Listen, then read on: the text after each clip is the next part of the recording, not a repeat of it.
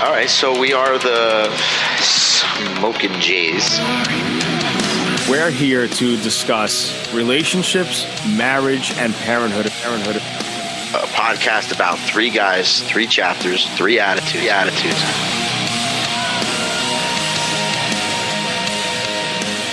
Welcome to what is quite a momentous episode for us. Ladies and gentlemen, Smoking Jays 10, not 9, not 8.5, 10. Episode X. All right. X gonna give it to you. Can't believe we still got listeners. I mean, even if they don't listen, we're still making this shit. So You must know somebody at the network. It is I, just Jared.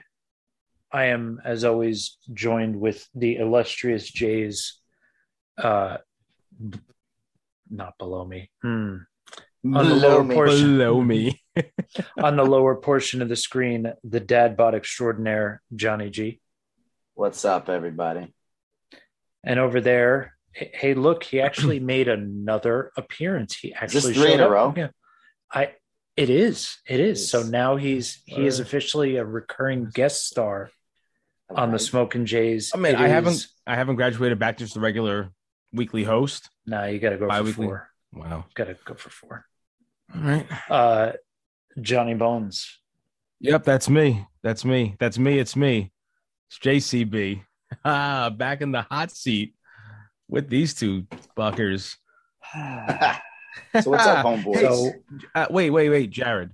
I yeah, have to ask you, in lieu of, the Halloween season, why don't mummies take vacations? Oh, man.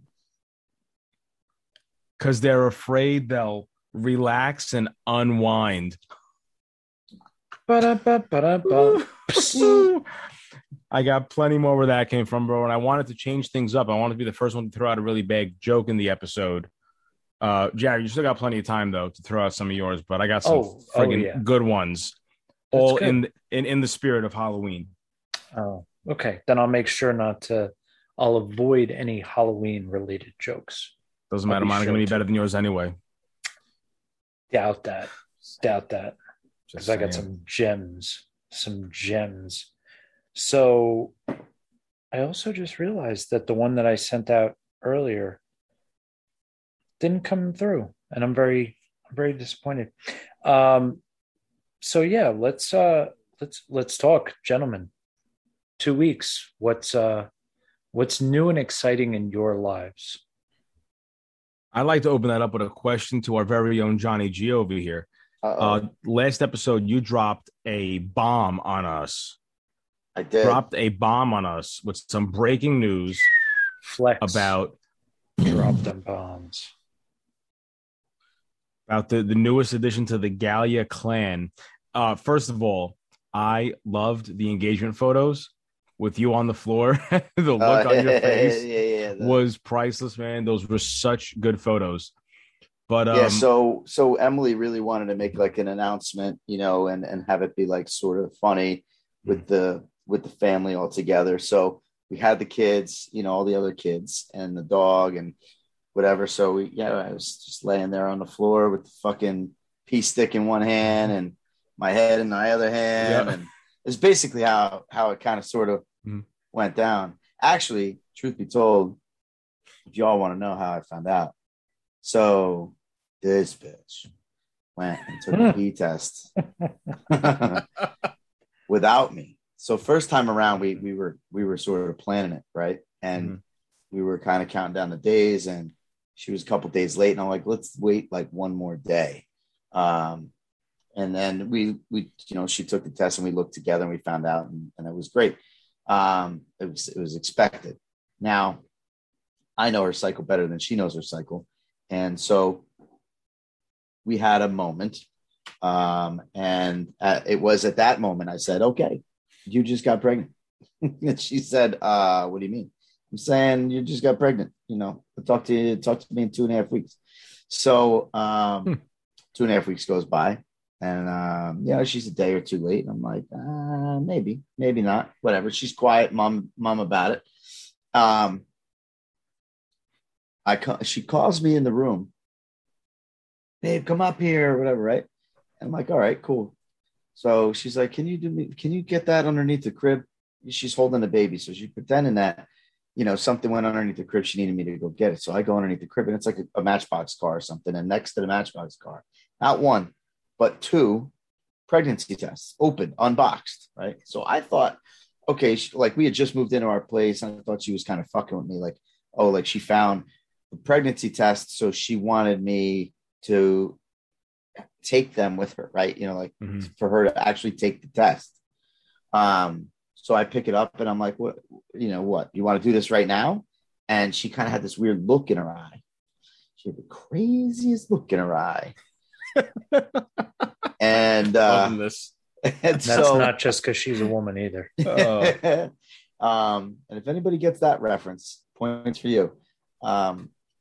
So I looked a little closer and I saw two pink lines.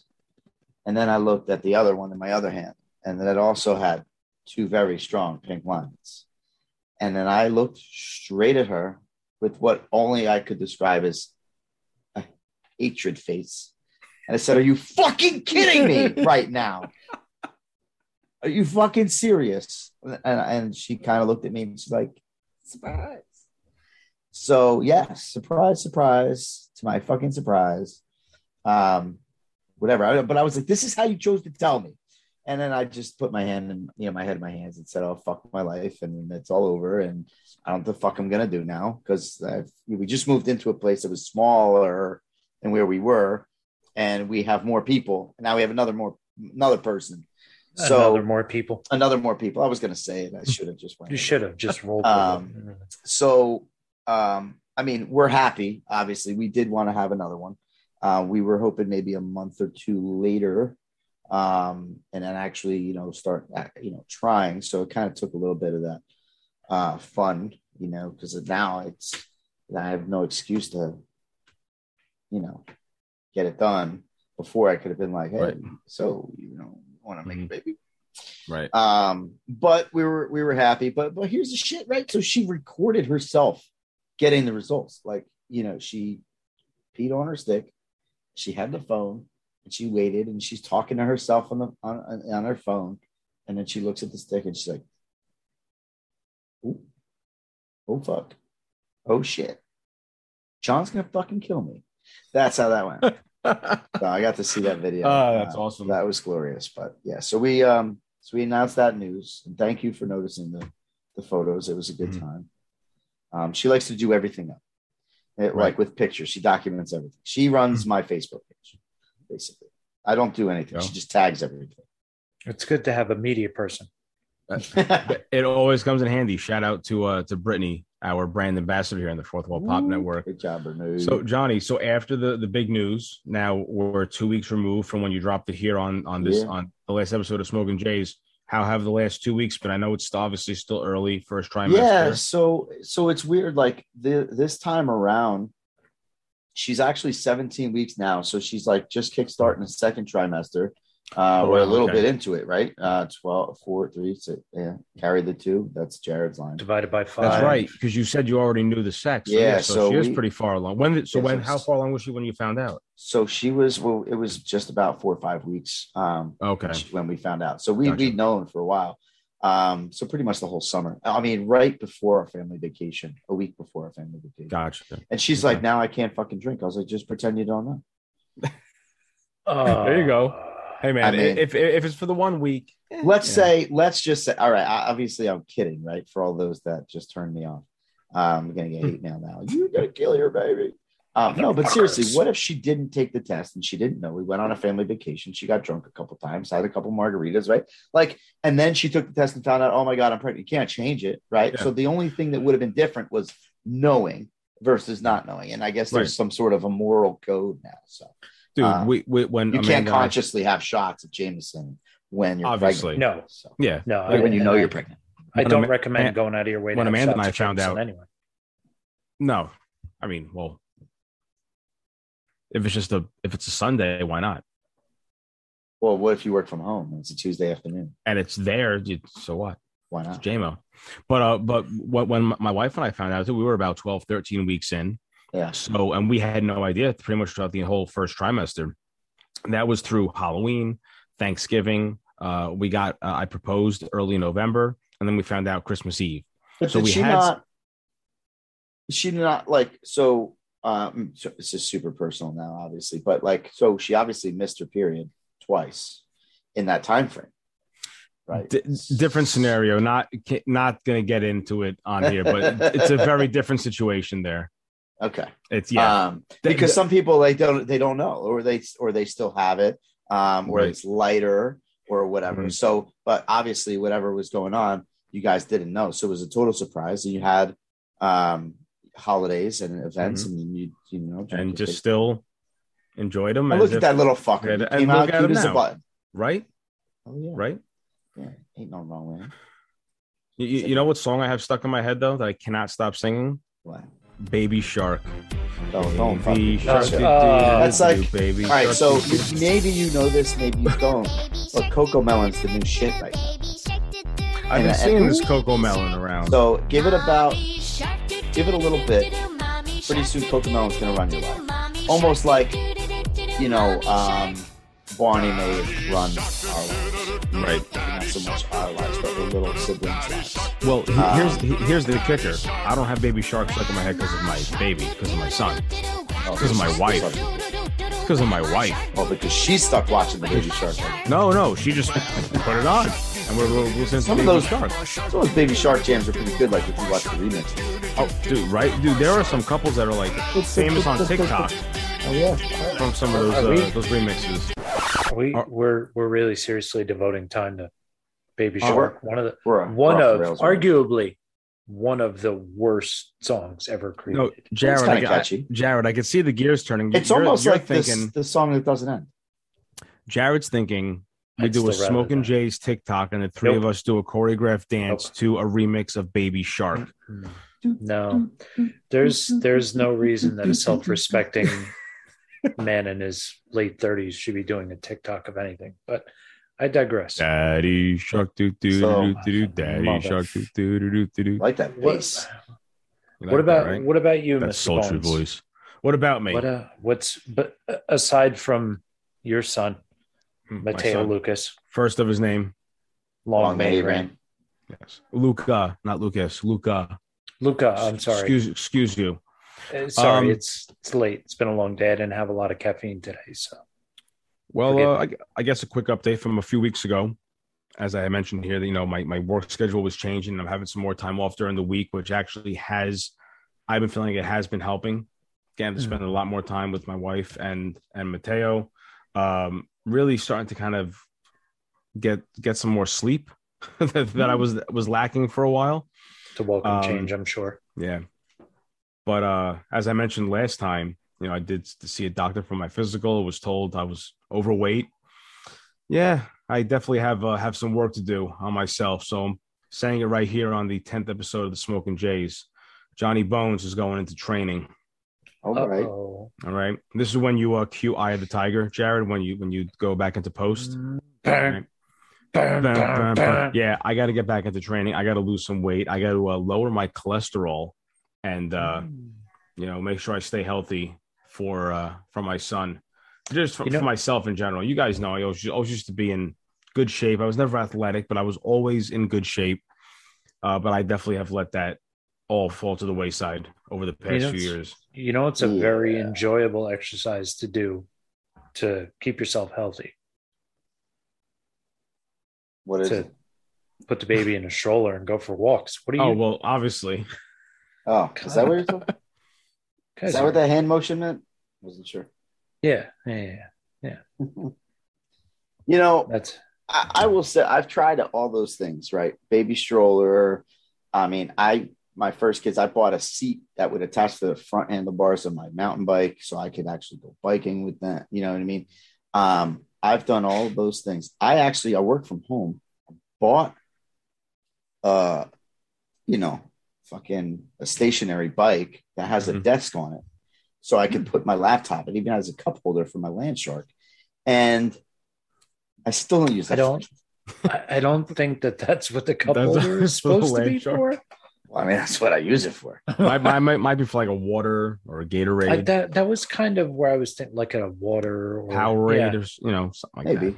Maybe, but there was one of those. It wasn't specific cups in the instructions, so that's it. Didn't explicitly say no Land Shark, right? And if you have to substitute with Land Shark, then I guess to each his own, right? It's fair. So yeah, but I have had a very difficult time staying in shape. Probably for the last 10 years. But I'm also always go. So I always feel like I could, at the drop of a dime, lose 10 or 15 pounds. Like I've done it numerous times. My problem now is I've got to lose like 40. And last summer I lost 30 and I was about 10, 15 away from my goal. And then we had the baby. So I blame the baby for all of these things. It's fair. And COVID and then working from home and being lazy. And then we wonder why we have no money because we don't cook. We order out all the time. So DoorDash becomes your best friends on speed dial. Yes. Yes. And unfortunately, a lot of the stuff that is readily accessible on DoorDash and Uber Eats and all that is Grubhub, all those. Yeah, not very healthy. No. Well, but it's gotten to a point now where like everything is almost accessible through those things. Like you can get from regular restaurants now. So it's like, don't want to go out to eat, don't want to spend the money, but now we go and DoorDash it. So now we get the nice dinner and, we saved on having to tip the waitress, but then we tip the DoorDasher. So, whatever, but we do it more often because it's accessible. But now my problem is that my dad bod has gotten way out of control. It's like not really dad bod now. It's like Papa posture. It's bad, but yeah, so we're working on that. What about you, Jared? How was your last 2 weeks? It has been adventurous. I will say I for stress purposes, I'm trying to do a hybrid of reading and learning another language. So I'm reading a horror book in Braille, but something bad's going to happen. I could feel it. It's fucking bad. I actually was following you for a second. I know. I was going to say, you're going to do that Rosetta Stone. And then he said the Braille. I'm like, here we go. The intense look on your faces was like, wow. Oh, man. Yeah, that one. That was good. No, but in all seriousness, so there's been the adult softball on Sundays, which has been. I'm gonna bring that one back in a second because I have a question for the two of you on that. So, doing that, Michael's back into fall baseball, albeit a much lighter schedule than the spring and the summer, and he's doing a flag football league in Staten Island. And so you guys aren't busy at all. No. Why is he doing flag football in Staten Island? Because we came to that was like you'd be surprised from where we are, Turnpike, 440 straight across the Outer Bridge. Yeah, it's really only like 35-40 minutes at the most. Yeah, but I gotta hear the story. So go ahead, tell me. So this came to fruition. So he had previously played flag. The age he's at now in town, he would be in pads. I personally think he would be fantastic at it. I actually think cornerback would be his key position. I really think he'd be excellent. But with all of the concussion concerns, the CTE, the hell was the movie with Will Smith about CTE? Yeah. It really has put a very bad taste in a lot of people's mouths as far as their kids playing football. Mm-hmm. So that was the middle ground. One of the parents on the baseball team coaches his son playing in the flag league in Staten Island. He's like, look, I know the guy that runs the team. Let me know. And he's in. So it's something for him to do. It's something to keep him busy and active. So he's been doing that. And I have a more intricate, well, I got to keep it a little close to the chest on his situation. So we had a bit of a phone texting situation with James. So we were kind of not running around in circles, but we were dealing with that. And that was very difficult. And it kind of is one of those things that I've always been afraid of with kids and electronics. And I was discussing it with somebody who, in super generic terms, with a guy who's super good with technology and like far exceeds my knowledge in certain areas. And he actually shared with me that a couple of apps he uses because his daughter was playing Roblox and ended up going to a Discord server, which I'm familiar with the term Discord server. That's about it. Come to find out that a lot of their message histories and stuff get cleared after certain amounts of time. And Discord servers are a very common place for predators. Yes. And his daughter, in essence, was messaging back and forth with who she thought was another kid playing Roblox. Turned out to be like an 18 or 19-year-old kid in Florida. So just concerning. It really, anytime I hear about that stuff, it really just scares the crap out of me, because it's like I'm sure to a certain degree had to be concerned about child predators, but we really weren't, because it was like, I see creepy van, I hear, oh, I have candy and a puppy. No, thanks. And we ran away. Now you don't even have to worry about your kid being out somewhere. They're in the house. Right in your home. Yeah. And then it goes into the ones that can like tap into their Nest cameras, and people are just so much more accessible nowadays than they were back when we were teenagers. And it sickens me. It really does. It sickens me. So that's been the last 2 weeks, and it's been interesting. There's obviously a lot more that I won't get into, but I don't like that aspect of where technology has brought us.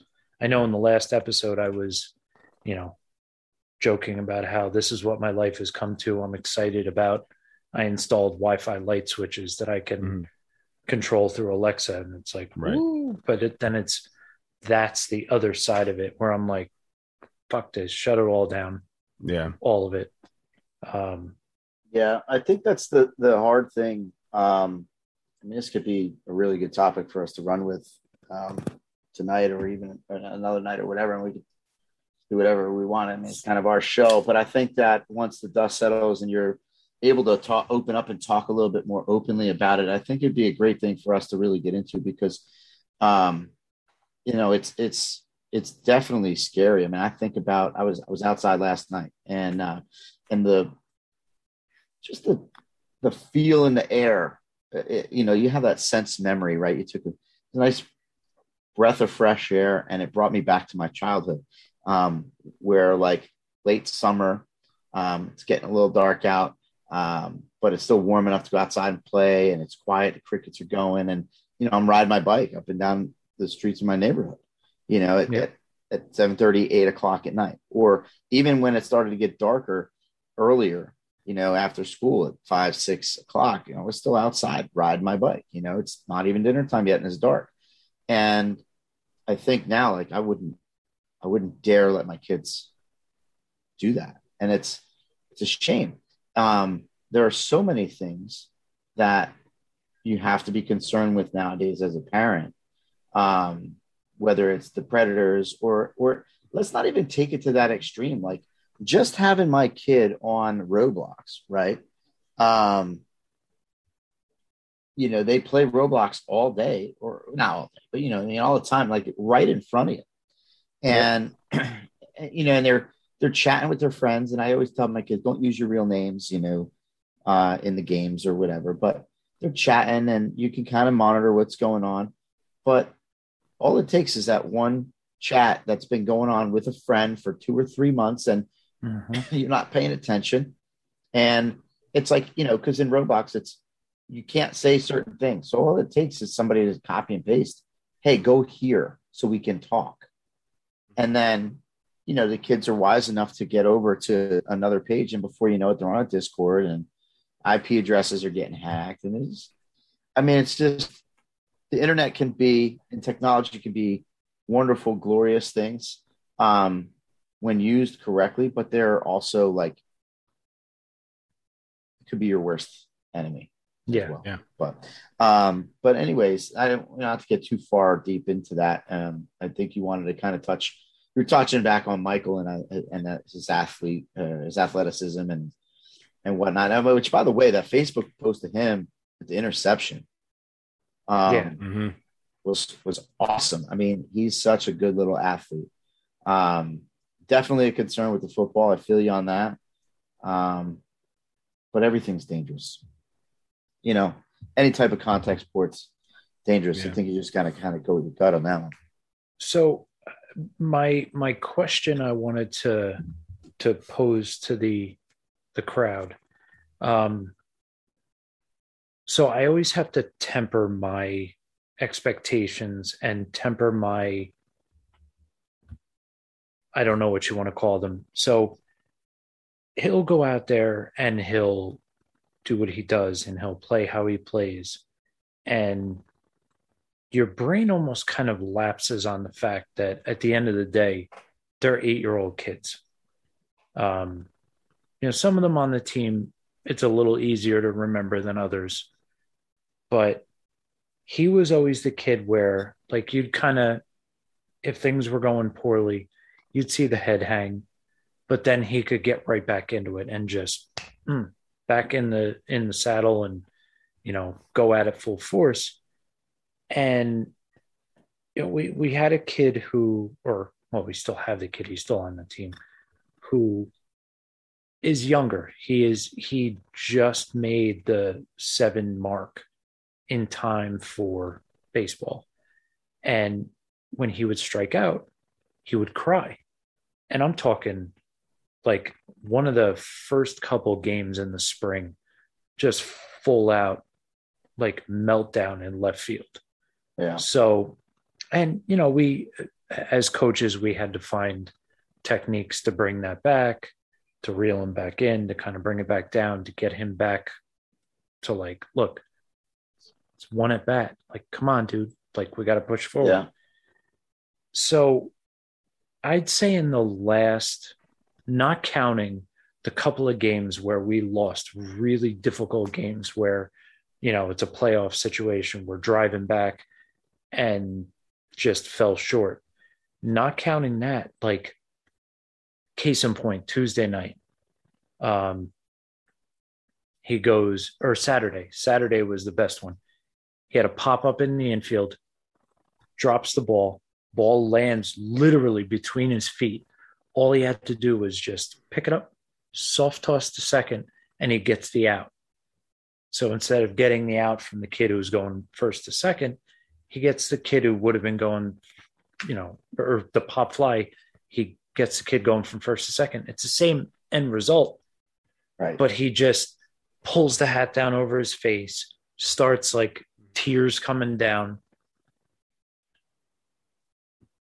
Yeah. I don't want to say I lost my shit because I didn't lose my, I've definitely flown off the handle with him before at home, but yelling from the side, dude, you got to brush it off. You're so upset about missing a catch that you completely overlooked the fact that the ball is between your feet. You just had to go, here you go. Right. And you've still made a play. And one of the other coaches, you have to calm down. You yelling at him is not helping. And first of all, I wanted to look at him and go, fuck off. That's my kid, not yours. Yeah. But I then have to use it as like to a certain degree, he's right. I have to temper my expectations because he's 8. Right. So, yeah. Well, I think there's also a time and a place.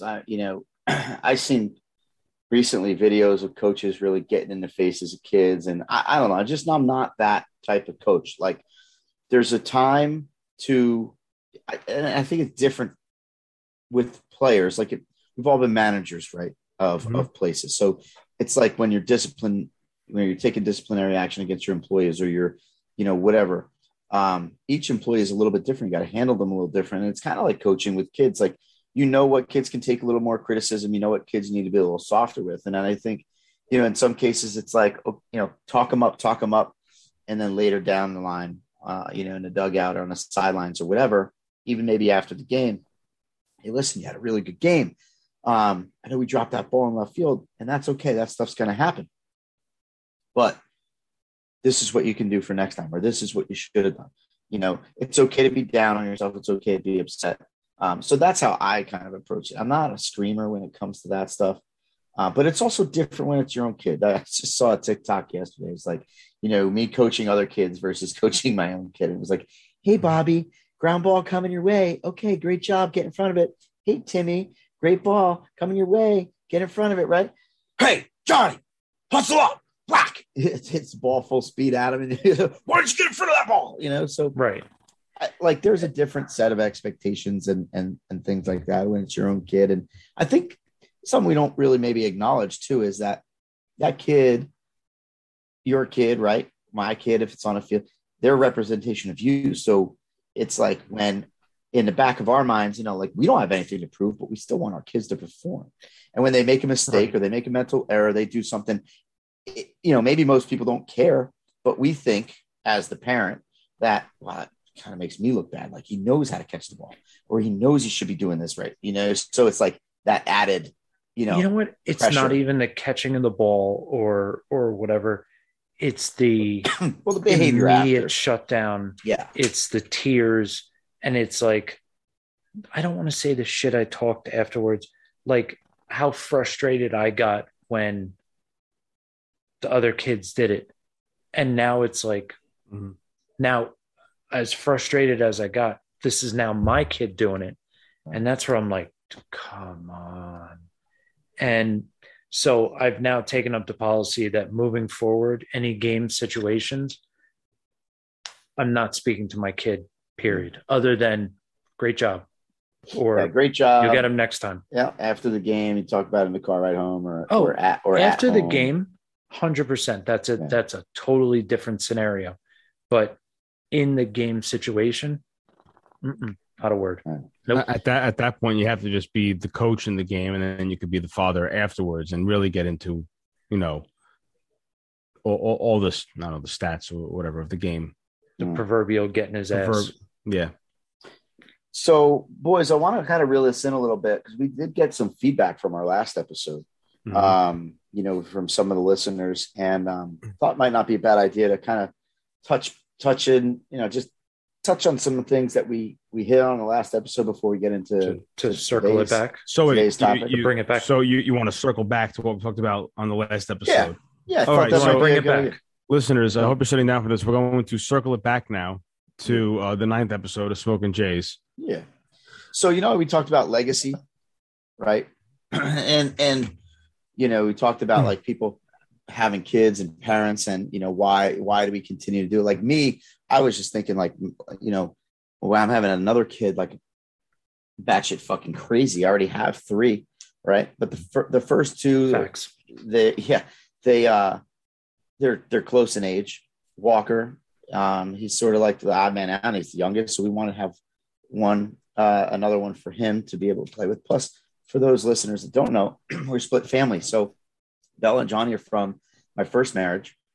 Walker's from my current engagement, I guess you could say, because we're engaged. So we needed another little person running around. My pocket didn't need it. My sanity didn't need it, but my little boy Walker needed it. So talk about, why, other than being crazy, I think it was you, Johnny, that said, it was legacy, right? But one of our listeners was talking about, there are different ways to leave a legacy. Not necessarily even by having children, and we talked about like the pet thing and like, leaving legacies that way, like with adoption and stuff. But I think it's important to point out that people that don't necessarily have kids, or even people who don't carry on a name, right, have that ability to leave their own legacy behind, maybe by what they've accomplished in life, right? Maybe the things they did, or so something that they stood for. I'm going to give a small example, and it's personal to me. I have a side business that I perform, hang Christmas lights, right? Holiday lights and decorations. I wasn't sure where that was going about your side business you perform. Yeah. So, Jared. So every year around this time, I had this one customer that would reach out to me, right after Labor Day. Hey, when are you coming to put the lights on the house? When are we going to do this? Like, obsessed with the holidays. They love Halloween. The day after Halloween, that shit's down. Christmas lights are up. I'd be there November 1st every year putting up their lights. Well, I got a little late out to my calls this year. Just been busy. And this particular person didn't reach out to me right away, which I kind of thought was odd. And I had heard that her health was deteriorating, and I known she had a stroke or whatnot. And the last couple of years have been tough, and she hadn't been able to really speak. Last year, I didn't really see her at all. So it's just been getting worse. But I got a phone call a couple of weeks ago, and I got excited because I, thought, oh, it's time for these people to put the lights on their house. And it was not the phone call I expected. It turns out that, my customer, she wound up passing away. And so her daughter, who's the one that I've been really coordinating everything through over the years, was the one that called me and let me know. But one of the things that she said to me, which really struck home, was like, they took Christmas and the holidays so seriously. I mean, they had a Christmas tree for every room in the house, a different like theme for every room in the house. And, putting lights on the house was something that they've always wanted to do, and they were never physically able to till they met me a few years back. And it's something I would do for them every year, and it wouldn't charge all that much. I knew they didn't have a lot of money. It didn't take me a long time. So whatever. Last year I did it sort of pro bono. They, COVID and whatnot. And I was just like, I can't go through the holidays without these people having lights on their house. So I had another account in the area, and I just did it. And as it would turn out, it was their last Christmas together. And so one of the things she said to me was like, you have no idea how much it meant to us and what it means to have had our last Christmas in the house with the lights, with Mom here. And that struck home for me. And it wasn't like this grand old gesture that I made. It was no big deal at the time. To them, they will forever remember their last Christmas with Mom and how beautiful the house looked with the lights. It was something that she was known for. Like, she looked forward, and I had a part to play in that. Now, to me, like, that was touching, and I thanked her, and I, of course, was emotional about it, and I said I appreciate it. But I didn't think about how one small action, selfless action on my part, could lead to, I don't know if you want to call it a legacy, but something like that. So I think that's important to remember, that there are marks that you can leave on people's lives, no matter how insignificant or small you may think it is, that are life changers for other people. Yeah. And it doesn't have to be a big deal. You always hear people talk about, I hate the term because it sounds so stupid, but the butterfly effect, butterfly flaps its wings, blah, blah, blah. So even if that isn't, say, in their world, that's not your legacy, but you lighting up the house reminds them of why the holiday season is so important to their family. Right. And they all get back into the habit of getting together for the holidays, which then builds whatever their, the matriarch, patriarch's legacy to the family. is how even through a difficult year, Aunt so-and-so or grandma pulled all of us back together. And that now becomes grandma's legacy. Right. That, like you said, you perhaps a small part, but you influenced that person establishing their legacy. So your legacy, in a sense, is part of helping someone else's legacy. Yeah. Right. And I think what this person was trying to say, the feedback we got from that episode was exactly that. Like, no matter how big or small, you don't have to have kids or your family name to carry on to leave a mark on this world. So just a message to, those out there, call it a little public service announcement. Like, don't think that the things that you do don't matter. I mean, it could be, this is again, legacy standard, but like holding door for somebody, and that you don't know that person, that particular day, they could be having the shittiest day of their life, and you holding the door for them might be something that they hold with them for forever. Like, you know what I mean? Yep. Or letting somebody go first at the grocery line because they've, they're in a rush or something. I mean, there's a million examples out there. So I want to thank that person who will remain nameless for the moment for giving us that feedback. But and when we were talking about legacy with children, that's just literally, like Johnny said, one aspect of leaving a legacy. Sure. You could definitely leave legacies in multiple ways, like what Johnny did with the Christmas lights. Jared, you're a coach. You might not realize how many of your students, I'll call them, you touch in different ways where they will take that stuff with them through the rest of their life. You know what I mean? Not that kind of, we're not getting dirty like that, Jared. This show is PG for sometimes. But for like the first 30 seconds. For me, I was an educator for 18 years. I have students in music that are professional musicians now, that I see them online or even on TV sometimes. Like, wow, that kid is one of my students. And to this day, they will still mention my name as, hey, who taught you? Who got you to where you were? And they'll mention my name. It's like, wow, that's a legacy that I left in a different way, in an education sense. So, yeah. I definitely I don't want any more listeners to think that when I was harping on it last episode, that it's, you have to have a kid to leave a legacy.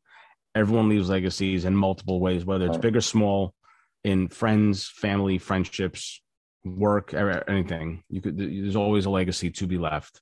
Absolutely.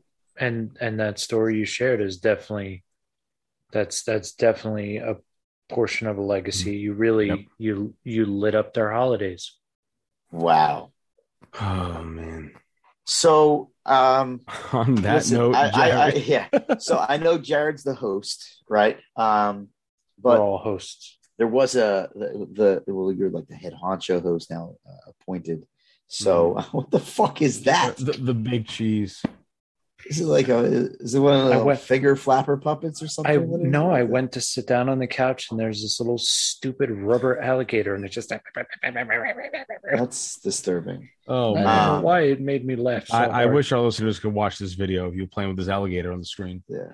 So we're maybe like I'll find a way to put it on Instagram. We're an hour into this recording already. You guys realize?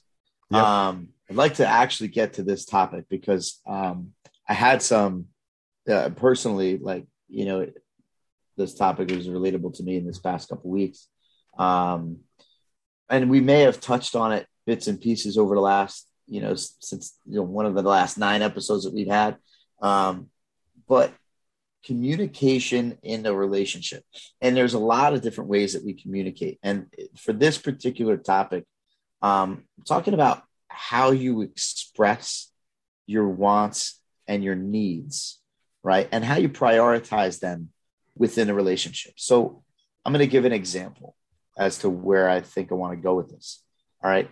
So let's just say you really are the type of person that your partner's happiness and your partner's desires and wants and needs and success is like paramount, right? That's your priority. Like all you want to do is make sure that that person is happy. And if that person is happy, then you're happy, right? But what happens to you when you're not happy? And now you're taking all of that energy and all of that that you put forth towards somebody else's happiness. At some point in time, your cup runs empty, right? So I want to talk about the importance of communicating within a relationship and how it changes over the years from like just dating to maybe being engaged and living this, the together life without kids. And then that communication once kids comes into play. I've got a friend who is very much a giver, right? I'll use the word selfless and thoughtful, and I'll use them properly this time. But listen, selfful. Yes. But it's at their expense, right? They're the ones that at the end of the day, they maybe made that other person happy, and that other person does the things that they want to do and goes out with their friends and, whatever. But because of that, there's been less interaction within the relationship.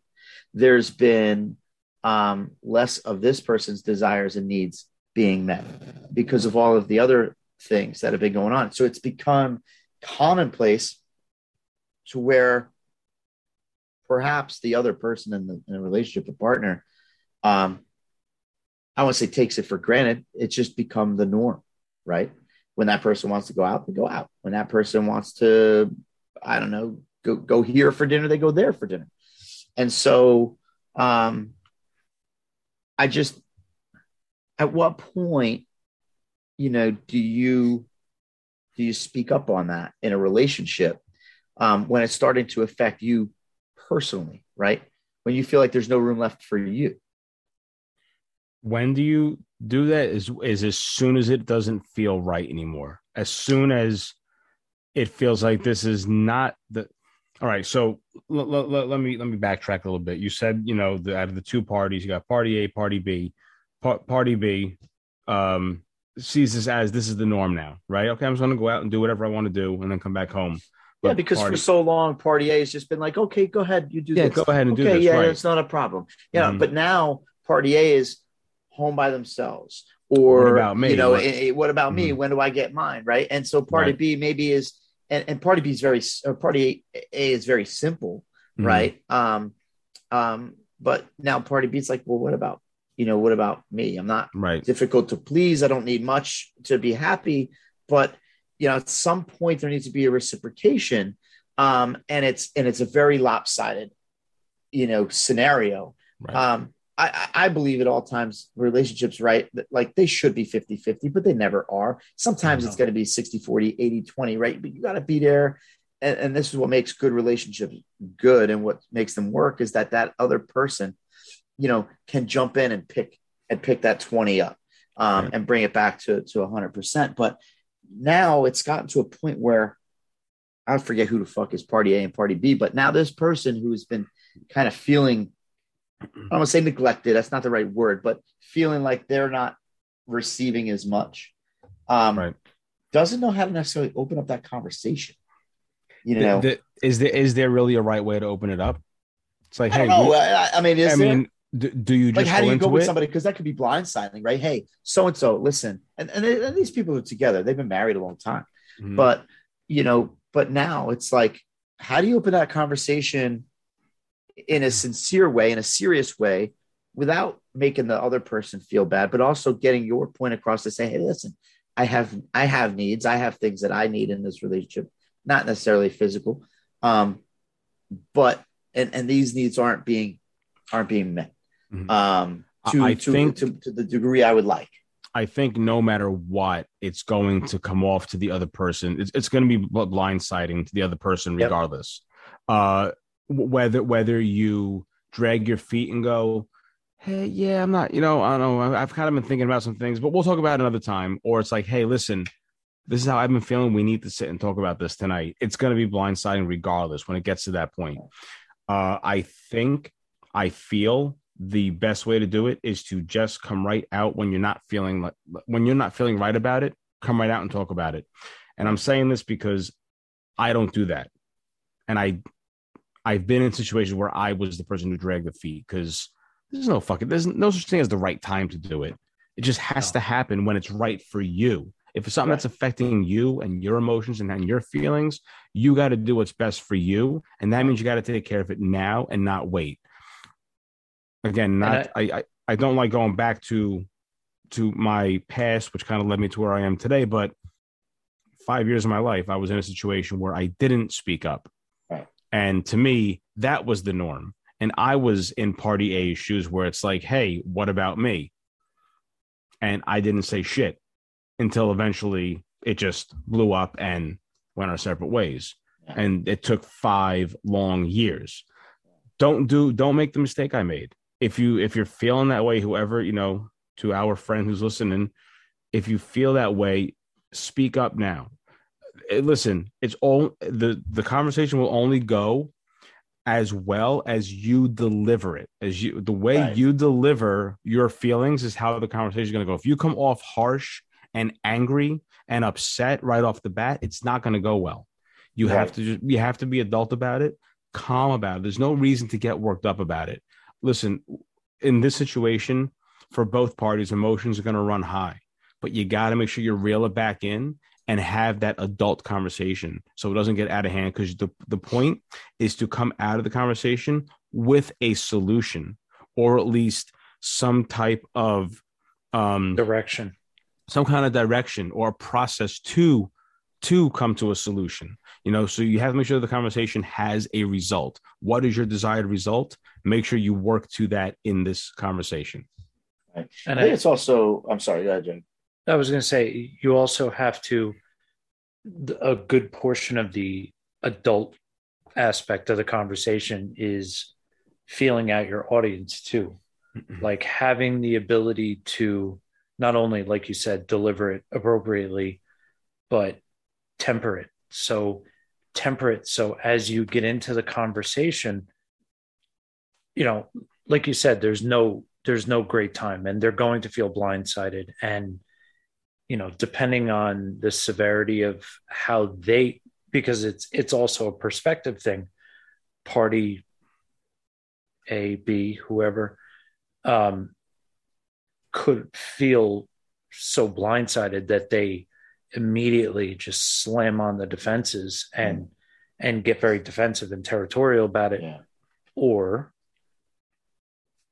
it's delivered properly and they're open to the conversation, but having that awareness of how it's being responded to, like seeing that, okay, this is it's going, let's, let a little more slack out, a little more, bring it back. Mm-hmm. Okay. A little more, like not just throwing the whole thing out there and saying, here you go, deal with it. Right. And you don't want to approach it accusatory. You don't want to be accusing the other person. Hey, this is what you're doing. Hey, this is how I'm feeling. How can we find this happy medium? How can we meet in the middle somewhere? Don't come off accusatory, because then it's not going to end well. No. Yeah, and I think that this person, is, when they have this conversation with their spouse, it shouldn't be ill received. I mean, that person's a very level-headed individual. I feel like that person will listen. I feel like that person is going to understand, even if they're blindsided. I wanted to stress to my friend that it's important to just not hold back. Like if you're going to have that conversation and let those feelings out, but let it all out there. Don't leave out bits and pieces. Make sure you express how you're feeling and why you might be feeling that way. And it's not even necessarily any one person's fault, but I did say that person, there is some blame to be placed there because they've let it go on this way for so long. And in the beginning, maybe not knowing how they felt about it, but even after they realized that they felt that like they were losing a piece of themselves, they still continued to put out and give to make sure that that other person was happy, which was in turn doing damage to them. Right. Because it was just like it's just like sucking the life out of you. You know what I mean? So I think that's important to take away too, is you just got to go in there and have that conversation. And as difficult as it might be, look, there is nothing wrong with being honest. All right. And upfront. And now I'm, kind of transition that into what happened to me personally, just this week, with Emily and I. We get along great. We love each other. Everything is wonderful. But there are times where we will argue about something, or we'll disagree on something or whatever. And it'll just fucking blow up. I mean, like DEFCON 5. And I think a lot of it has to do with like mannerisms, because there are certain things like behaviors, facial expressions that she might make when I'm feeling in some type of way that just when I see it like lights a fire under me, inside me. And then I react a certain way, which is not beneficial at all to what's happening, because then that lights her fire. And then it just, instead of just having a discussion about whatever it is we were trying to have a discussion about, it becomes this full blown fucking argument. And it doesn't happen. It doesn't explode often. But the arguments themselves, even if it's nitpicking, are frequent enough to where we had to have a serious conversation, because it's unhealthy. We love each other, but sometimes we don't love the way we talk to each other or the way that we express ourselves to one another. And, I was trying to make a point about one thing, and she was trying to make a point about another thing. And we just didn't necessarily see eye to eye. The problem we have is that neither one of us could keep our cool long enough to where we actually hear and listen and understand what the other person is saying and where they're coming from. And it got emotional. And so I finally was like, all right, well, this is not going well. And so let's talk. She's like, I just want to talk to you. And I'm like, okay, talk about what? And it was way deeper than what we were even arguing about. The whole us flipping out on each other was stemmed from so many other little things that have added up, that I wasn't aware of or wasn't paying attention to. And I don't know if I'll go as far as to say postpartum depression, but I think that there's some level of that, right? Like, I'm probably airing way too much, or way more than I should. But when we started this podcast, as fun as it is, I always said that if I was going to talk about something, I felt like I needed to talk about it. And it's in full. Like, you can't hold back bits and pieces and talk on a topic. So before we had Walker, even with the other two kids, we were active. We did things. We went places, went to the movies, went out to eat. We did all kinds of things. We were also both working outside of the home since COVID. And it just so happened to have been right around the time where Emily was about 5 months pregnant or so, 6 months pregnant. She stopped working. So for a year and a half now, she's been home every day. And she's not an athlete. She's not an active type. She hates working out. She hates her activities, and her activeness came from going to work. And she worked 2 jobs. One was a waitress, one as a medical assistant. She was always on her feet. She was always talking to somebody, talking to people, communicating, socializing, through the workplace. And she lost that. Then had a baby. And now, even though I'm working from home, she's with the baby all the time. I'm here and I can help. And after work, I probably could help more. But then there's so many things that I still need to do besides work, with whatever was going on with our other kids and their activities, or things that need to get done around the house that she might be too tired to do or not have the time to do because the baby's pulling at her. Try to wash the dishes or do a load of laundry with a toddler that's crawling at your ankles, whining for you to pick them up. Right. It's you can't get shit done. And so, I'm not with him in my arms 24/7, but she almost is.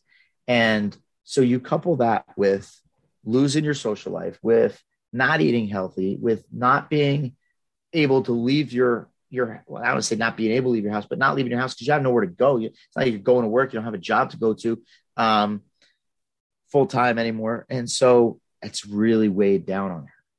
And, she'll give me like little clues here and there, like, oh, I just don't feel right today, or I don't feel myself today. And that's been something that's been like kind of a normal thing for her as long as I've known her. So I don't know the difference sometimes between her just not having a good day and her really not having a good day. Because she puts on the face. She puts on her mommy pants and she does what she needs to do. She's fucking awesome at it. I honestly like Walker's got 10 teeth. He's 13 months old. Like, wow. He went through a period where he just fucking cried and whined every day for like weeks because he was teething or he didn't feel well. And then he was sick, and so she just deals with it. But then the slightest little thing will set her off. And I won't say set her off to like crazy nuclear status, level. Like nuclear. Yeah. No, it'll set her off to where like she might stomp her feet when she gets up, or she might like slam the door. Or she might just like, I don't know. She'll like sigh really loudly. And me, I try to be like, then I'm on the defensive. So I'm like, what's the matter? What do you need? What, and then she gets snippy with me and then I get defensive. I'm like, what the fuck did I do? Mm-hmm. But then the way I communicate to her and my tone when I say that sets her off. And right. Boom, boom, boom, boom, boom, boom, boom. Right. Downhill. Right. Like big fucking pile of shit with rocks. So we had a really long conversation, and it's one of those things I think all relationships and couples need to have, like throughout their relationship. Communication, I cannot stress enough, is important. Expressing your needs and wants, expressing what's going on with yourself, expressing why you might be feeling a certain way. Even if you don't know, try to express that to the person that you're with, because I'm not a fucking mind reader, right? Like I don't know that you're feeling this way or why you're feeling this way unless you communicate that to me. Oh, well, I tried to tell you because of this. And I tried to tell you, well, trying to tell me and actually telling me are two different things. And you know what? Had I known that maybe you were feeling this way, maybe in the back of my mind, I would behave a little bit differently. And that sounds kind of shitty, because it's like, well, why? You're only going to behave that way because she feels some type of way about it. Right. But maybe I need a kick in the ass, or maybe I need a reality check, or maybe I need to adjust the way I behave, or the tone of my voice, or how I talk, whether it be to her or to my kids or just in general. Maybe I'm out of line, right? So it's just kind of like a reset button. If you guys talk in your relationship, you hit that reset button, which kind of brings everything back down to level zero, right? And now we can have a conversation. So immediately I, held her in my arms, and we both cried a little bit. And I was like, listen, like, I got you no matter what you're feeling or what you think you might be going through, whether it's this, that, or the other thing, like, you just need to talk to me. And, this year's been tough. Like, she lost one of her really good friends, like a best friend, not like tragically, like they broke up. This girl was a total fucking bitch. Kind of self-centered, would project everything onto you, make you feel like it was your fault, just a bad friendship. And she was in it for way too long. It kind of reminded me of your last relationship, John, like, where she was just in it too long. And finally she's like, you know what? I'm fucking better than this. I deserve better than this. I don't, I'd rather not have any friends like you. And she fucking put the kibosh to it. But now, like, that was her person. That's who she would talk to about everything. Mm-hmm. So you lose that. You lose a little bit of yourself. And then you pile all the other stuff that I alluded to on top of it. Sometimes in this world, all we've got when we're in a relationship with one person is that one person. So a little bit of understanding, a little bit of listening and communication goes a long way.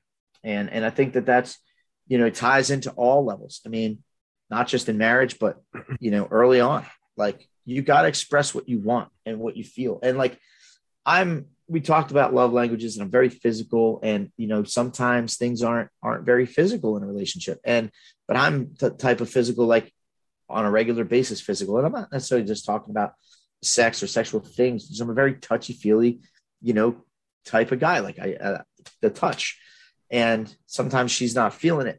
And our time is very limited because of all our crazy schedules with the kids. And so for me, I'm just like, well, looking at all the opportunities that we might have to be together. And I start thinking ahead, like, okay, well, we don't have the kids on this day, or we don't have to go racing on that day. You know, we could sleep in, we could do this, we could do that. So in my mind, I kind of build this up, right? But I don't communicate that to her. And then when things don't work out the way I think that I want them to, then I'm in a mood and I'm some type of way. But they might not be working out, or she might not be interested in being physical or doing those things that I want to do because of how she's been feeling. But I don't fucking know. Right. So it's just a real like crazy, like double-edged sword, catch-22, but it all can be addressed by talking, by communicating. And so, you know, I'm sorry, Jared, hold on. One step before you go. While Johnny's talking about this, Jared, you and I, we're sitting here, we're nodding our heads, agreeing with Johnny. We're like, yeah, because you know what? Because we've experienced the same, you know, very similar situations. It's funny how us as men, we look at the opportunities, you know, like, you know, in this situation, we're talking about physical touch, you know, we use that as an example. We look at the opportunities for you and your significant other to be together. But it's not necessarily what they have. It might not necessarily be their agenda at that moment. You know, when that time comes, like, hey, the baby's sleeping. Great. We're going to go do the laundry, go to the store. We're going to do this, take out the garbage, do the dishes. It's like, but hey, we have like 20 minutes, 30 minutes. Let's go. You know, we can get a lot done in that time, you know? Yeah. But again, communication is key. But I think a lot of what we're talking about here is targeting, we'll go back to party A, the person who is letting these things happen and not speaking up about how they feel. But we also have to talk to party B, because even though communication is key, listening and receiving the information being given to you is also key. It's how you receive this is what's going to help. Because again, it's a two-way street here. I can communicate and tell you all fucking day till I'm blue in the face. This is how I feel. This is how you're making me feel. This is why I think we need to change. But if you're not going to receive it and accept what is being said to you and go, you know what? Light bulb clicked off. You're right. We do need to fix this. Then you're going to be at a stalemate. So party B, if you are in that party B situation, Cardi B, okay, you need. I was going to say not to be confused with Cardi B. Oh man, but you need to keep your ears open and listen. Listen intently. These are important adult conversations that people that are in relationships have to have. Whether you're just dating and your boyfriend, girlfriend, if you're engaged, if you're married, if you have kids, no kids, whatever, these conversations have to happen. But it's a two-way street. Party A has to communicate well. Party B needs to listen and receive the information. I think too, sometimes you gotta be able to pick up on the nonverbals too, right? And I think that so I'll use my situation as the example, right? There's probably been plenty of nonverbal clues as to how she's been feeling, whether it's been like, hey babe, you want to go fool around? And then she might be like, okay, well, I take that as, oh, well, like, you're not into me, you're not in the mood, or what's the deal? But for her, it's like, she doesn't want to let me down. But in her mind, the fucking dishes are stacking up. The laundry's stacking up. There's been 100 things that have already happened. There's 100 other things that maybe right. For her, she just wants to take that 10 or 20 minutes and enjoy some peace and quiet. Well, let's not also forget that there's so many things that happen too when you have kids that don't get done. So it's so hard to feel like you accomplished anything over the course of a day. Like I see it now, like I'll go and I'll do all the dishes. I did 7 loads of laundry this weekend because we went a couple weeks without doing laundry. And I found out we have way too many fucking clothes. I'm going through everything and throwing it all out, donating it, whatever. Like I wear the same 7 things all the time. Like I work from home, gym shorts and dry fit shirts. Like, what do I need? You know, and I've been holding on to a lot of stuff too, like, but just unnecessary shit that it's more stress. Like, and I think about it, it sounds silly, but like silverware and bowls and plates, like we got like 15 dinner plates. There's 4 of us. Why? It just creates more crap for us to have to do. I think about how I can simplify things around the house, because it's almost impossible to get things done. And then when you've got a little one crawling around, as soon as you pick up all the Cheerios, there's 20 more fucking Cheerios on the ground. So you'll never find all of them. You'll never find all the Cheerios. You'll find them fucking moldy and like dusty, and that's still not all of them. Yeah. You'll find them when you take your couch apart when you go to move. It's like, oh, that's where that pack of gummy bears went. So that's still open and like fermenting in my couch. So yes, welcome to parenthood. But nonverbal communication is just as, if not more important than verbal communication. You got to be able to pick up on those context clues, and like being in a relationship, like you should know that person better than anybody, right? Like, so how they're feeling, true. What this facial expression means, or what that body language means. Don't ignore that. Act on it. So, and I'm speaking to myself here too. Like, I know when she's had a long day. Right before this podcast, we've been watching Goliath on Amazon Prime. We're on season 4, and it just came out a few weeks ago, and we're trying to marathon through it, and wanted to get a couple episodes in before the podcast. And it's 9:00, and she's like, going like this. I'm like, what the fuck are you doing? And she's like, I just can't keep my eyes open. Like, it's 9:00. But she was up at 5:45, took a shower, went to work all day. She doesn't work full time, and she's part-time. So, she's on her feet 8, 9, 10 hours, whatever, straight. Then comes home, and then it's me and baby and whatever else. So just pay attention, not you guys, but everybody. Yeah. And it's funny, you actually started the crank turning to circle back and bring it back to the point I was going to make before. A critical part of communication, and the nonverbal portion ties into it, is reading and knowing that other person's nonverbal cues and things of that nature. Like, I can certainly say that if I get to that point, I have a very long line of even keel.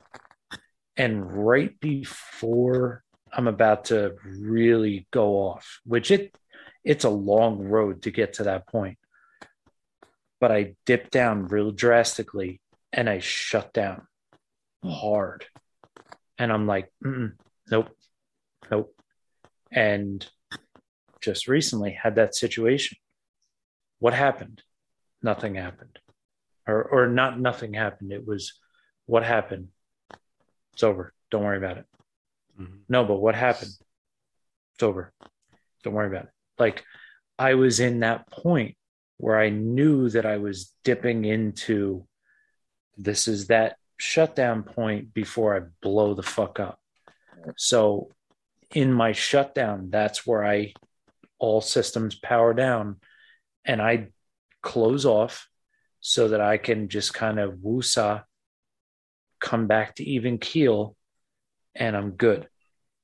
And especially if it's stupid or trivial or not meaningful at all, I'm more apt to just go into shutdown mode, because it's like, look, it's not worth rehashing. It's not worth me talking about, because it's going to get me more fired up, and it's going to push me beyond that shutdown point.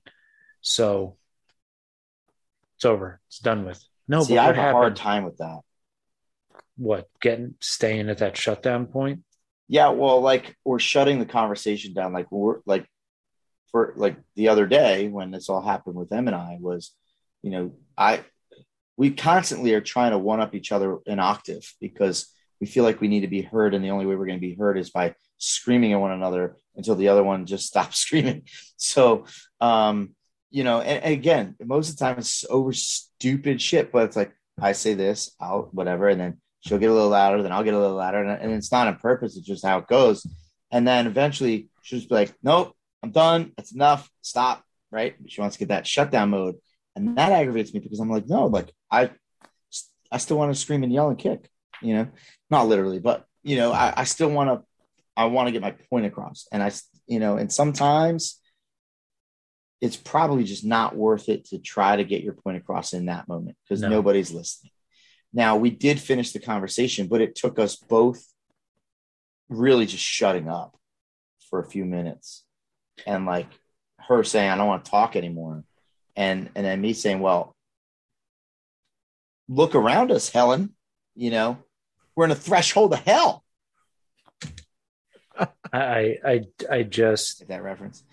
So we just realized it's very difficult for us to have moments alone where we can actually talk. And so that was a moment that we had and we couldn't squander it. So we took a minute, took our breaths, we sat there, we reset, and then we talked and we had a discussion. And, it's a turning point, I think. Mm-hmm. And also, don't be afraid to have these discussions, because when you do have the discussions and you do meet in the middle, you get that desired result that you're hoping you can get. You get that sense of fulfillment. You feel very, what's the word? You feel very satisfied. And that's vindicated. Always vindicated. It's always a good feeling too, that you feel like, I accomplished something, or we accomplished something together. And that is also a big moment in any relationship. Going, hey, we did that together. You grow as you're growing exactly, in that you grow moment. As people. That's right. And sometimes, a relationship that's been, I don't want to say stagnant. I wouldn't say our relationship has been stagnant, but there hasn't been. We have had a lot go on. We had a baby. We announced our engagement. We're now pregnant again. She's pregnant again. I hate when people say we, but like there's been a lot that's gone on. So it hasn't been stagnant, but all of this hustle and bustle, and like you add in my daughter's dance on top of it, and Johnny's racing on top, and we're always go, go, go, go, go. It was almost like her and I got stuck in a spot, plateaued, right? And everything else took precedence and priority over our relationship and our communication within our relationship. And this isn't fair to say. And I've brought it up to her a couple of times because it scares me, but it's true. I've been through it, right? I'm divorced. And I think back many times as to what led to the divorce. And it wasn't this or that or the other. It was a number of things. But there were periods in that relationship where we've plateaued and things were stagnant, and we would get on each other and we would irritate each other. And we didn't grow as people with, like, I don't know what the word is, but like with each other within the relationship, right? We grew as individuals, but we didn't communicate. So we didn't grow together. And so things got left behind. And then there are times in this relationship with Emily where there's just little snippets of that feeling, right? That I feel. And I'm like, we got to correct this now, because this is where it starts. And I know because I was there, and I brought it up, and she's like, well, I hate when you do that. I'm like, all right, I'm sorry. I don't mean to bring that up, but it's true. Like, I can recognize it now, whereas I couldn't before. And I think it's important that when you recognize something that doesn't feel right, you've got to address it. A huge part of that is your awareness, your cognizance of, okay, seen this before and I know where this goes, but not only the awareness of it, but the desire to course correct. Yeah. Because if it was truly heading down that path, then it would be, well, I'm not going to course correct. I already know where this shit's going. Leave it on autopilot. Let it burn. Right. You're actively saying, I have seen this plot before, and I'm not going to rewrite this movie. We're going to make a new one. Right. So, I mean, she should, not that I almost said she needs to, she should take some comfort in the fact that you are attempting to course correct early and not just let it burn. Yeah. And I don't think, and I think she does. And I also don't, deep down, like, I know we won't go down that path. And I'm not going to let it happen because I'm not going through it again. I can't afford that child support bill.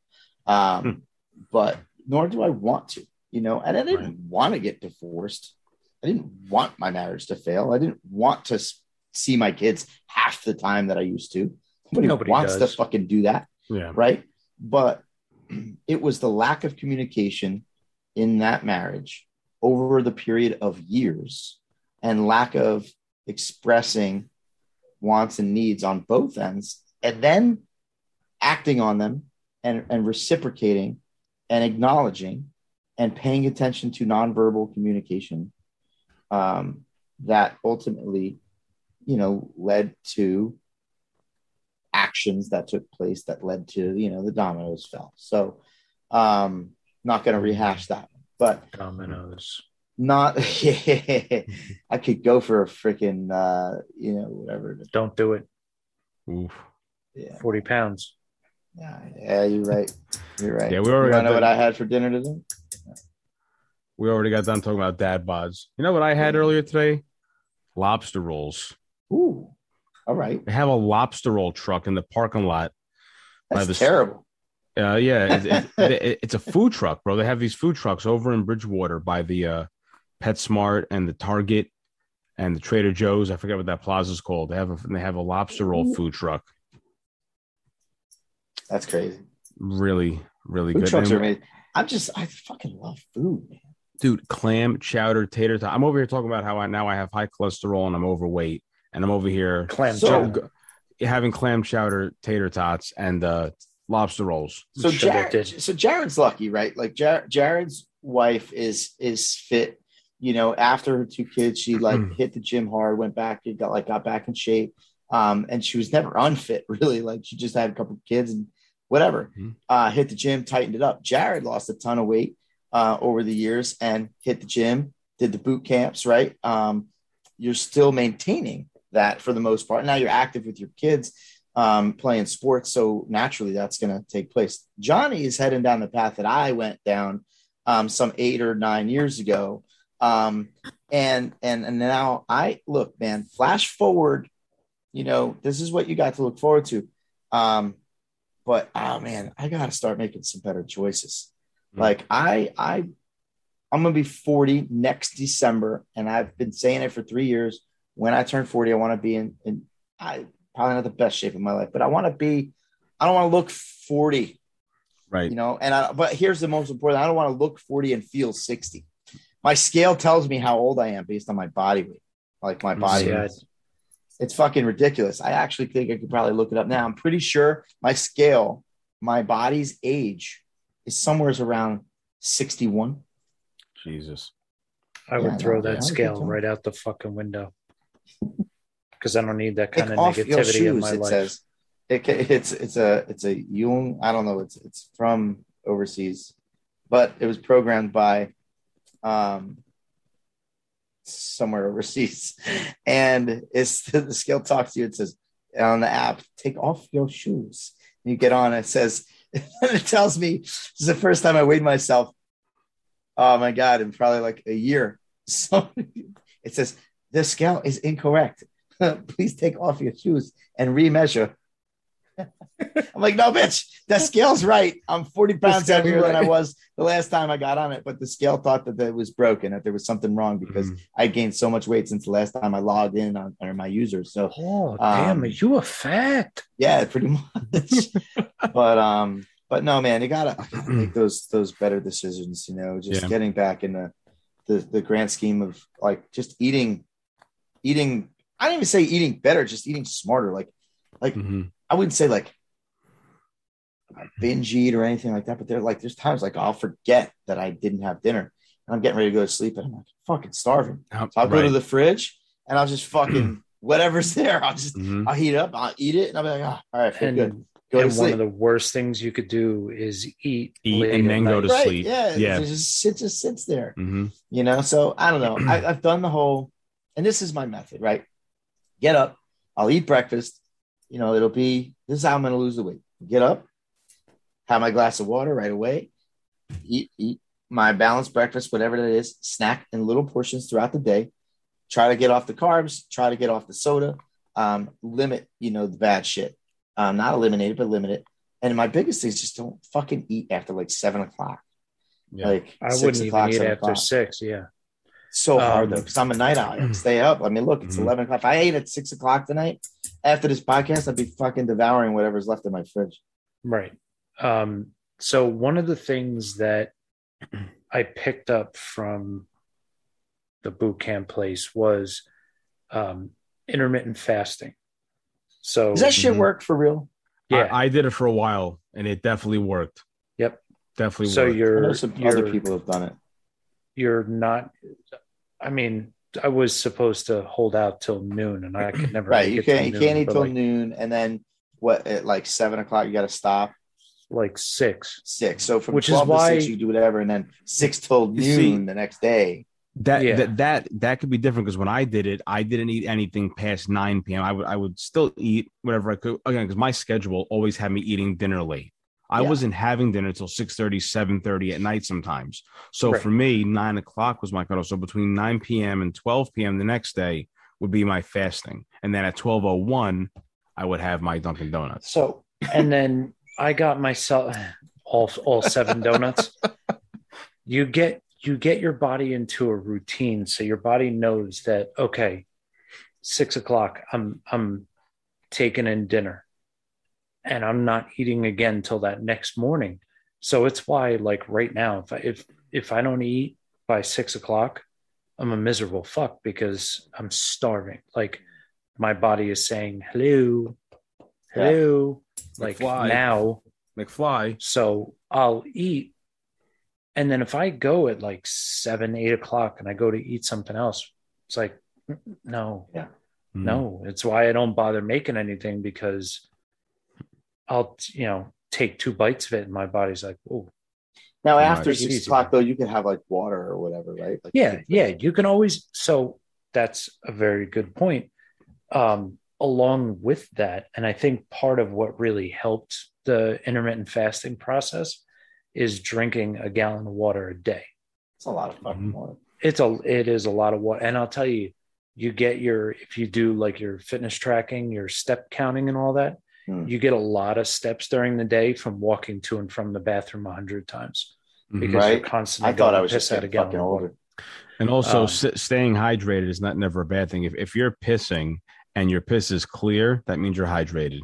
Correct. Yes. And you're flushing out a lot of the crap that sits in your body. Yep. That is what holds that in. So, I mean, that's another thing you can, you do an initial detox, which do that on a weekend where you don't have to go to the track and you can stay at home because a lot's coming out. And then from that point, put that as your start point and go right into your water and your intermittent fasting and all that.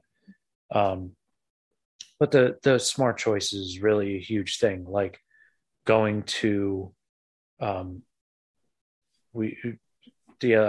Tuesday, our boss is like, come on, we're going to lunch. I got it. Okay. So we went to a little Colombian place right on the main street, right by our office. And I'm looking at all of it, and they're all getting like, oh, it's like a fried this and a deep fried that and a, battered this and a battered that. It's like my kind of place. Right. So I ended up getting grilled chicken with the salad and the avocado and they had like a Baja salad. Yeah. And they called it like a hot sauce that you put in, and it wasn't like legit hot sauce. It was like a hotter salsa, basically. Put that on top for, to give a good heat to it. And it was fantastic. And it was honestly the healthiest thing on the entire table. And by the time I was done, there was like carrots and tomatoes and cucumbers and corn. And by the time, like, there was still some a little bit in the bottom of the bowl and I just couldn't get through it. But I didn't hate myself an hour later. I had something very similar about a week or two ago at the track. There's there's a shooting range, a gun club, and they have a bar, kind of like a VFW type thing where you got to be a member, right? Whatever. But they got some really good and inexpensive food, and the burgers are awesome. But I was trying to like behave, and the healthiest thing on their menu was something just like that. And they called it a Baja chicken salad, and it, avocado and peppers and black beans and tomatoes and onions and cheese and whatever. And there was a lot of it, and I fucking finished it because I'm fat. But I really did want that burger. But I also felt good about, that I didn't make a terrible decision when it comes to the food. But I think the biggest problem that I have is just I don't ever have anything in the house like prepared. Like when I do food shopping, legit food shopping, and we cook and we prepare things, then I've got healthy shit. But most of the time, it's just a bunch of crap. That's the hardest part is the meal prep, and that has definitely been successful for a lot of people who are in good shape. Meal prep though is time consuming. You have to have the discipline to go shopping, buy the right groceries, and then take the time when you're home to prep for the week. And guess what? I have none of. Grocery time. Time. Besides grocery, but fucking time. Right. Yeah, I didn't have time to go grocery shop. We did the shop from home, the ShopRite thing, go pick it up thing for a while. That was pretty cool. But again, that's one of those things that Emily would do. Like if I'm working, during the day, she'll go grocery shopping, and it just adds to the plate, of things that she's got, or adds to the things that she's got on her plate. However you want to slice it. But I don't know. It's just got to balance it. Got to figure it out. Is it something that, I know sometimes when we would go grocery shopping, it actually ends up becoming stressful, but is it something that like the two of you could go and do? And it's not really much of a date night really, but it's gotten to that point though, where like, hey, we want to spend some time together. Let's go to Walmart. You know what I mean? Right. Let's go to ShopRite. Let's, I had to go to the track yesterday to pick up the trailer because we had a big race over the weekend, and there was like 100 and something trailers there, and it was kind of tied in. So I just left it for the weekend, and we had to go back. She's like, I'll come with you just to get out of the house and spend some time together. But, which is also not a bad thing, but, that's a good idea. Especially if we can leave little man, with her mom for an hour or so, so we can go get the food shopping done. But that's the best, that's the battle right there. It's the first part of, just getting the right food in the house. If you don't have the cookies, you won't eat fucking cookies. I'm terrible with soda. Jared, I fucking Mountain Dew all day and root beer and Dr. Pepper. And like, I'm all jacked up on Mountain Dew. We'll go get the cans, but you can't buy 1 12-pack of cans because it's like $4. If you get 2, then it's 2 for $6. So you got to get 24 cans of soda. And then it's every 3 hours I'm in the fridge. I'm thirsty. Instead of drinking that glass of water, I could legit consume. We get pizza. I always get like a 2-liter bottle of soda with it. And I will finish that 2-liter bottle of soda before the next day is over. Just me. Because it's so fucking good. And I love it. Well, here's a good way to start getting back into the swing of things, Johnny. First thing to do is you have to reset. And it's always good taking a little vacation. All right. And after Halloween, one of the best places, the hot spots that the ghosts like to go is Malibu. Oh, I'm sorry. I had to get that in. I see what you did there. But I said I was going to get at least one more in tonight. But guys, I was thinking for a good topic for the next episode could be cosmetic surgery. I don't know if this I would love to talk about that, actually. Cosmetic surgery used to be such a taboo subject, but now you can talk about Botox and no one raises an eyebrow. Oh, fantastic. Killing it tonight, bro. Yo, Jared, you're getting dethroned. Jared, you are definitely falling behind, bro. What I don't know what's going on. No. That's actually wouldn't have been a bad topic, but don't do it. Don't do what? Well, what is that you think I'm gonna do? I swear to God, if I hear Baby Shark, I'll mute you. well, Jared, I think it's about the time for you to take us home. So while the music is playing in the background, why don't you take us home? I would ask the skeleton to do it, but he doesn't have the guts. Oh. So I definitely agree. That's a good point to bookmark our evening.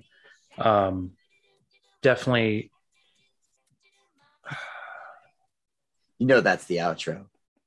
It friggin' better be. No, this is definitely the title of the episode. I think so. I'll find 101 better outros than Baby Shark. I promise you. Well, then we're gonna keep listening to it now. Then. Do do do do do, Daddy Shark. Do do do do do do, Daddy Shark. That's them sultry bass tones. All right, bro. Jesus Christ. So, take us home, Jared. First thing I will bring up as I bring it on home and circle it back. I couldn't help but notice that picture of Matteo Luca. Was he wearing some Fourth Wall merch? Yes. You got him the onesie? Yes, of course I did. Yeah. Mateo's rocking the Fourth Wall Pop Network onesie. I went through that stuff. That's awesome.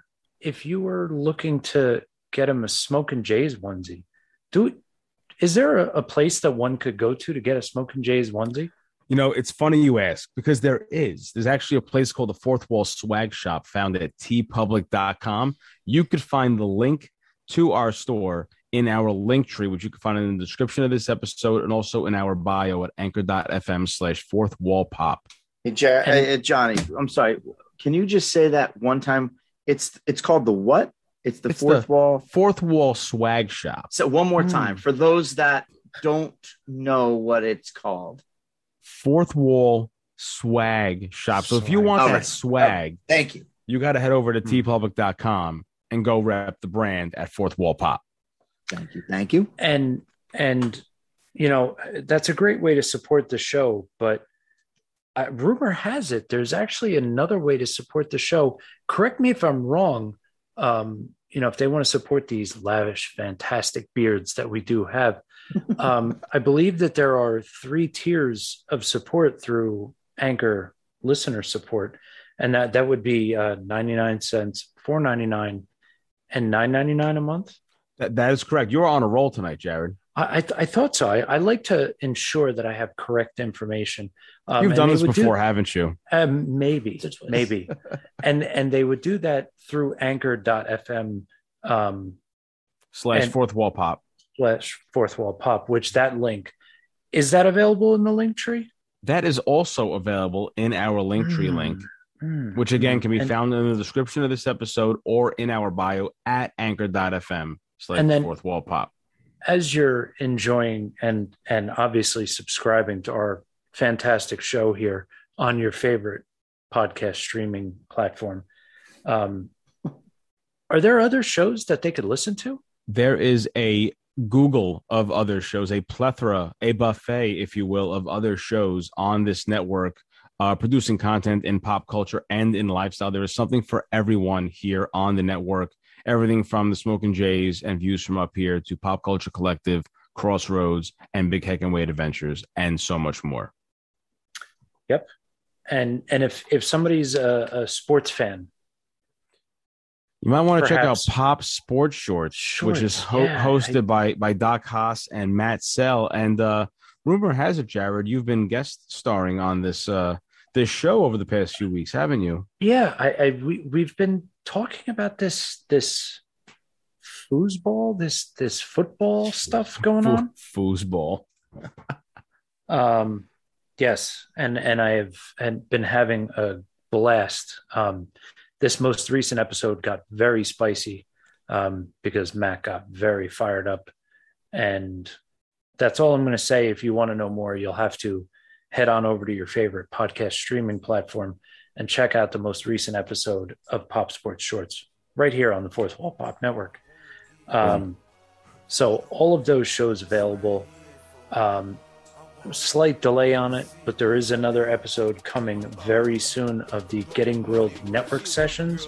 So if you want to learn more about our hosts here on the fantastic Fourth Wall Pop Network, check out the network sessions of Getting Grilled with host John Grill and the respective hosts here on the fantastic Fourth Wall Pop Network.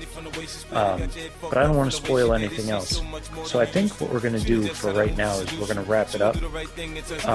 So I am just Jared. He is Johnny Bones. He is Johnny G.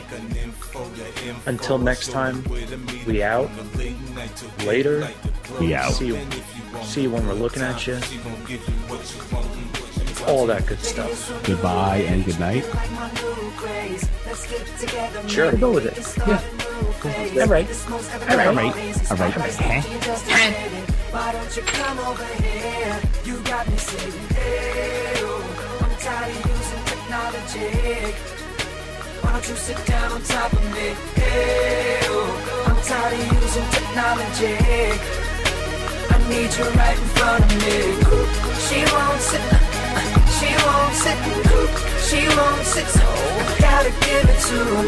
She won't sit, she won't sit, she won't sit, so I gotta give it to her. Your hips, your thighs, it got me hypnotized. Let me tell you, your hips, your thighs, it got me hypnotized. Let me tell you, your hips, your thighs, it got me.